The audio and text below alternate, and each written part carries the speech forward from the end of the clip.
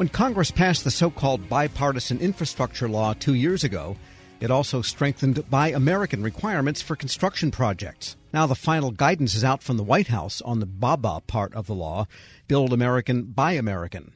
Analysis now from Haynes Boone procurement attorney Dan Ramish. Dan, you found that because of the new guidance that's been out about a month or so, it's a little bit more confusing about what construction contractors and buyers from the government side are supposed to do. So tell us what's going on. So, Tom, the final guidance, there was hope that it would clarify some of the points that came up in the proposed guidance, which was issued back in February. But I think many, in reviewing the final guidance issued last month, which goes into effect October 23rd, will find that, in fact, it's more complicated. Because one of the central things that OMB did in the final guidance was indicate that this new section of the uniform guidance applicable to federal grants and cooperative agreements and other assistance agreements is not going to be a one-stop shop for recipients or construction contractors or subcontractors that are trying to figure out what their Buy American requirements are. They're going to have to go and look at agency guidance and other OMB guidance. So OMB got a bunch of questions about things that weren't addressed in the proposed guidance. And by way of addressing those questions, they said, well, we issued this implementing guidance in a memo, M2211, and that memo is going to stay in place. That's why we're not addressing everything in the uniform guidance, section 184. So it's not going to be possible for construction contractors just to look at the uniform guidance or recipients or awarding agencies to know what the requirements are. And these are complicated requirements. There are 3 different categories. Really, we're talking about all of the articles, materials, supplies that are going into a construction project that's funded by a grant or cooperative agreement. So it's manufactured products, construction materials, and iron or steel products, these 3 categories, and there are separate tests for each of the categories. And the final guidance made some changes in the margins about, some of the standards for construction materials, added a few additional construction materials that'll fall into that category. There weren't major changes substantively, but the big changes were saying that OMB is going to keep the old guidance in place. Awarding agencies have to do more to issue additional guidance for their own programs and grants. If you're building a bridge under a grant, say you're a state, or you're doing a bridge under the transportation department, bridges have steel, that could have one requirement, but that requirement could be subtly different from, say, another agency, HUD, say, granting housing improvements, which also might have steel in them, and HUD could have different guidance than transportation. Yes, each agency's own requirements and the types of materials that will go into their projects and the specifics of their programs will differ. One of the complexities is that some agencies had existing Buy America statutes. So the various DOT instrumentalities, the Federal Highway Administration, the Federal Transit Administration, already had some statutes that imposed Buy America requirements. And so that was one of the big questions for the proposed guidance. OMB said there are some areas where even those agencies with legacy Buy America requirements will have to follow the new guidance. There's a waiver process that's specified in the BABA Act and in the final guidance. Construction materials weren't covered under those old statutes. And so even the agencies that had Buy America requirements are going to have to incorporate new elements from the final guidance. Another major area of concern has been trade agreements. So the state and local governments aren't covered by the WTO GPA automatically, but many states have opted into trade agreements. And so one of the questions was, well, if there's a trade agreement that says we can't discriminate against the products of our trading partners, how is that going to factor into these Buy America requirements? And that was a topic that wasn't addressed in the proposed guidance at all. And that's one of the areas where OMB said, well, we had this initial implementing guidance that said you can seek a waiver based on public interest if you have a trade agreement that is in play. But that doesn't totally solve the problem. If you have to get a waiver every time you need to purchase something from a trading partner, that becomes very onerous. So far, there's a website that posts all the waivers that have gone through under the IIJA, and there have been a total of 35 waivers, and some of them are pending, haven't even been approved yet. So there's going to be a real issue if every instance where a trade agreement comes into play, they need a waiver. There are practical questions that have yet to play out. We're speaking with Dan Ramish. He's a procurement attorney with Haynes Boone. I imagine in some cases the only sources available might be foreign. I mean, I-beams is generally a commodity that comes from Korean steel mills, Japanese steel mills, and I don't know where else. But they come from American steel mills, I think, still, but they're more expensive. And I wonder if the public interest would be the price. In other words, would a grant or cooperative agreement tolerate a 30% price differential because you bought it from an American supplier when you could have saved a lot of money getting the raw material from overseas and maybe the fabrication done locally? Right. So you're raising some natural points, and they're in line with the way the guidance is set up. So the details of the waiver issue are one of the things that's actually addressed in the old memo M2211, which, by the way, OMB said they're going to update the memo to keep it in place because they made some changes in the final guidance and they want the documents to be consistent. But there are three bases for waivers, and this is consistent with how it's handled under the FAR. You can get a waiver if the item is unavailable. You can get a waiver if there is public interest in waiving the requirements, and you can get a waiver based on unreasonable cost. But the unreasonable cost waivers are pretty difficult to obtain. Really, all of them are pretty difficult to obtain. Traditionally, a federal awarding agency would be able to make some of their own determinations in this area. But now there is a Made in America office out of OMB that has to generally approve waivers, which adds additional scrutiny in granting them.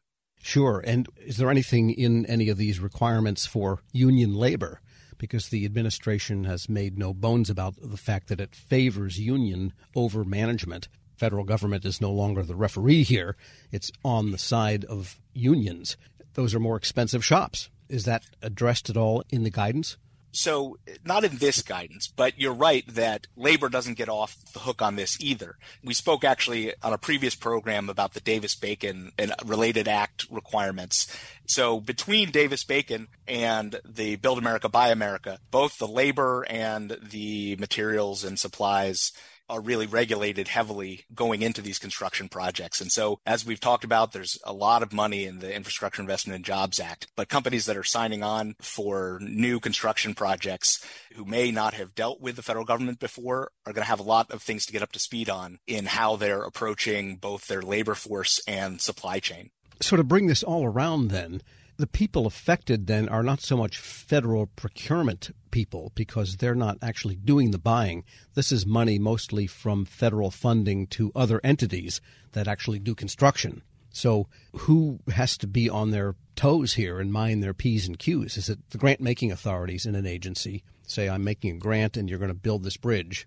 If there is actually anything built like that under the infrastructure law, but let's presume there is one somewhere, then it would be the grantor part of the agency that would have to get the proposal and ensure its compliance from the grantee. Is that basically who's affected here? So yes, the state and local governments that are receiving grant funds will need to be aware of these rules. The awarding agencies also have some obligations under the rules, and construction contractors that will actually be performing the work on the ground need to know about these rules because it takes some advanced planning to be able to source these kinds of materials. And one important wrinkle that came out of the final guidance, so if a for-profit entity receives a grant itself, or a more commonly a loan or loan guarantee, which is other forms of federal assistance, under the Build America, Buy America Act and the final guidance, for-profit entities that are direct recipients of assistance aren't supposed to be covered automatically. However, there were nonprofits that raised their hands and said, well, this is going to put us at a disadvantage competing for funding against for-profit entities. And OMB came back and said, well, under the uniform guidance, there's authority for agencies to decide to apply the requirements to for-profit entities as well. And we've been hearing about instances where awarding agencies are imposing these requirements on for-profit entities, sometimes at the last minute. So that's got to be something that construction contractors are on the lookout for, that this requirement doesn't sneak into their award. Somehow I think the infrastructure is going to continue to crumble under all of these rules before anyone builds anything. Dan Ramish is a procurement attorney with Haynes Boone. As always, thanks so much. Thanks, Tom. And we'll post this interview at federalnewsnetwork.com/Federal Drive. Hear the All-American Federal Drive on your Made in China device. Subscribe wherever you get your podcasts. Leadership today, especially within the federal workforce, is being tested more than ever before. As the Cybersecurity and Infrastructure Security Agency's Chief People Officer, Elizabeth Comstetter sees a focus on people as absolutely crucial to her leadership style. Comstetter joined Shane Canfield, WEPA CEO, to reflect on her years of experience leading in the federal human capital space. Hello, and welcome to the Lessons in Leadership podcast. I'm your host, Shane Canfield, CEO of WEPA. Today I'm joined by Dr. Elizabeth Comstetter, Chief People Officer at the Cybersecurity and Infrastructure Security Agency. Elizabeth, welcome. Thank you. Great to be here. In your current position at CISA, one of your responsibilities is ensuring a people-first culture. Explain what that is, and what's the role of leadership in creating and shaping that culture? Yes, at CISA, really paramount to our culture is a people-first driven aspect, so that we are really looking at how do we accomplish our mission through our people. And in order to do that, we really value our people. We want them to feel empowered and supported and respected, and also that their managers care about them. So well-being is important. Psychological safety in the workplace is important, so that all voices and ideas are heard. So I like to call it our North Star. Having a people-first culture really starts with the people in order to get our incredibly difficult mission accomplished. In terms of leadership, which is a great question, I think we all know that culture is really driven by leadership and the behaviors that we allow and we reinforce in our leaders. So we really work at making sure that our leaders are bringing out the best in their people every day. So again, that they feel they can bring their voice, especially an opinion that might not go along with the majority of a group, so that we get that diverse perspective. We get those different ideas and experiences. And that's really where we find that it's important that leaders are purposefully bringing out their talent on their teams to enable our mission. Yeah, excellent. We're going through a culture project at our work now. Oh, great. Yeah, it's been 6 months in the making, and it's going really well, but it is work. Yes. And it requires from the top down. So I'm also involved in that. I hear you. Great. Throughout your career, you piloted many different talent management programs, including at NASA, the CIA, the FBI, just to name a few, and you have an amazing career. What have you learned, or how have you might have changed along the way in creating and leading those programs? Yes, and I am so honored to have had a career in public service across multiple federal agencies, always in the realm of human resources and workforce performance.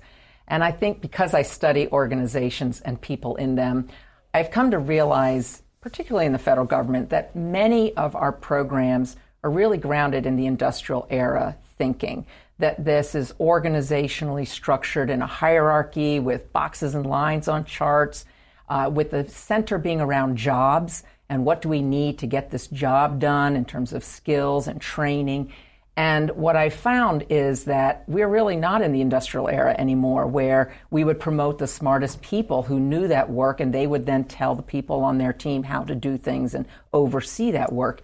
We're now in a digital era and the information era, where work gets done collaboratively across geographic boundaries and certainly across org charts. So we like to call it networks or hierarchies, and we really need to, again, unleash people so they can find those other people who are working on similar problems or have the right ideas. And so I really like to think of our work now in the talent programs being human-centered. It's more about the user and the experience than about the rules and regulations. So although we have to have rules and regulations, certainly in human resources, is that person experiencing what they need and getting what they need for their role at that time? So not so much on the job, but on the person. So for example, we're recruiting. What's the applicant experiencing? Because if they're not having a good experience with our organization from the time we're recruiting them, they're going to go work for somebody else. Same thing with like first-time supervisors. We know they need certain training, but telling them to sit in a class for 1 week and then hope a year from now they'll remember what they learned to apply, that's not really human-centered. The human-centered is what do they need when they need it, and building modules or just-in-time training and bringing that to the people, to that user as they need it. So that's really, I think, the most important focus of talent programs today in this era to enable the workers to be the best they can be in their roles. Excellent. New thinking. This is always an interesting question. Has there been a time when, as a leader, that you've made a mistake? And what is that? And I think most important, what did you take away from that? What did you learn from that? Well, I kind of chuckle because I think as leaders we have to learn to recognize our mistakes, admit our mistakes, and that they are opportunities to learn. And so I've had to do my own self-reflection on making mistakes and when things don't turn out the way that I expected them to. Makes me think of a time when I was at the Transportation Security Administration and I was a supervisor, and I was really embroiled with my program. I was the technical leader of it. I understood it. I'd run it for years, and I was making a briefing for a decision that had to be made about this program that was very near and dear to me. And I presented the briefing to one of the very senior people in the agency, and I think there were about 20 people in the room.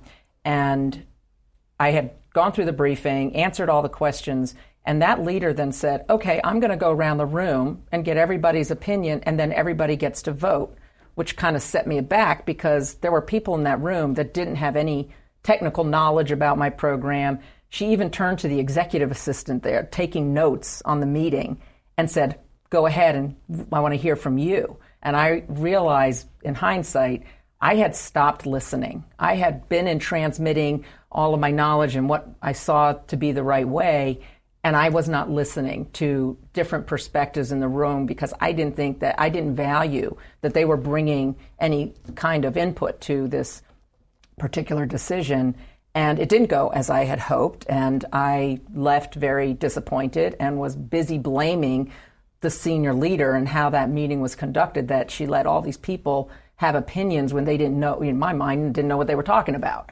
And so in reflection on that, I realize, and now as I've moved into more senior leadership positions, I realize that was a mistake, that it actually is really important to listen, especially to people who have different perspectives or at a different point in the career, not just the people who know the program or the technical really well. And so that was a mistake I made, and I realized in my own sense I wasn't listening to very different opinions, and I probably should have, because I would have learned more about what was needed for this program going forward than just leaving getting upset that it didn't go a certain way. So I've really practiced active listening. I've practiced making sure there's very different people on teams and certainly on committees or councils, that we need early careers, people new to the agency, people who haven't walked in the shoes of the technical workforce, because they're asking questions we need to hear for these programs to be successful. Excellent. Your career in talent management means your work is very closely tied to people. And even your title, Chief People Officer, what does that mean to you to be a leader in the federal system with that focus? Isn't that a great title? I just love the title Chief People Officer, and I think it's my dream job, really, to be focused on people and culture and the workforce strategy for the whole agency. And I'm just so excited to be at CISA at this point in time. We're only 4 years young as an agency, so we're really still creating who we're going to become as an agency and what is our culture and what kind of people and talent do we need to be sure we have to be successful. So it's very exciting for me to be in this role with a intentional focus on culture, because it's one of those things, if you leave it to chance and you kind of hope it goes the way you want it to, it probably won't. So by building programs, including leadership development programs, including any kind of training and learning and career growth and engagement programs and listening programs, that's what's really key for, I think, for our agency and particularly me in this role. I think in the federal government, we got used to doing annual survey, the Federal Employee Viewpoint Survey that OPM, Office of Personnel Management, runs every year. So we would do a survey and we'd read it and we'd say, oh, this is the opinion of our people. And then we would do action plans and then we'd roll out certain activities that we would hope would increase engagement. In this era, you can't do once a year and understand what your employees' experiences are, what they need, what's working well, and what needs to improve. We need active, ongoing listening programs. So one of the things we're doing at CISA is having more pulse surveys, having more focus groups and what we call sensing sessions, expecting our leaders to have office hours where anybody can come and just talk about what's going well, what do they need, how are things going, because we feel like it is an ongoing need to hear from our people. And I think in this role and over the years of serving, I've also realized there's never a one-size-fits-all. You know, we think certain people need certain things at certain times in their career. There's no one-size-fits-all. Neither can we also customize everything to every individual. So there's got to be a sweet spot in building really great talent programs, but also, like I said, thinking about, can we do this in modules? Can we make it a menu? Can we do it just in time as people need it so they can practice the new skill or knowledge in their role? So I think we have such great opportunity, again, with the technology that enables us to really focus on how we connect people with their work and their team to get things done in very new ways. This is always an interesting question. Is there a figure, either from your personal life, your past, somewhere in history generally, that inspired you, your leadership style, how you view leadership? There are many figures who have been very inspirational to me, but there is one that sticks out, and that's my mother, Paula Brownlee, who has been a very inspiring leader to me all my life. And I think because, first and foremost, she had a strong family and a strong career. And that's something I always wanted. And I saw her first as my mother, but then I also saw her as a leader in her career and in academia, which was her chosen field. But I always knew her family came first. And as I saw how she balanced different family needs with also a growing and more prominent career positions in leadership, that she had to balance that. And I think I learned from her that you can have both. You have to focus on different things through your career and through your life, but that you don't have to trade one for the other. I've been happily married for 32 years, and I'm a mother of twins who are almost 24 years old. And I've had a great career in public service. So I think that having her as a role model has really helped me find my own courage, find my own confidence, and find my own voice in how I can prioritize the things that are most important to me so that I can actually balance both family and career. And you're doing it well. Thank you. Having known you now for 7 or 8 years and worked alongside you, your passion is infectious.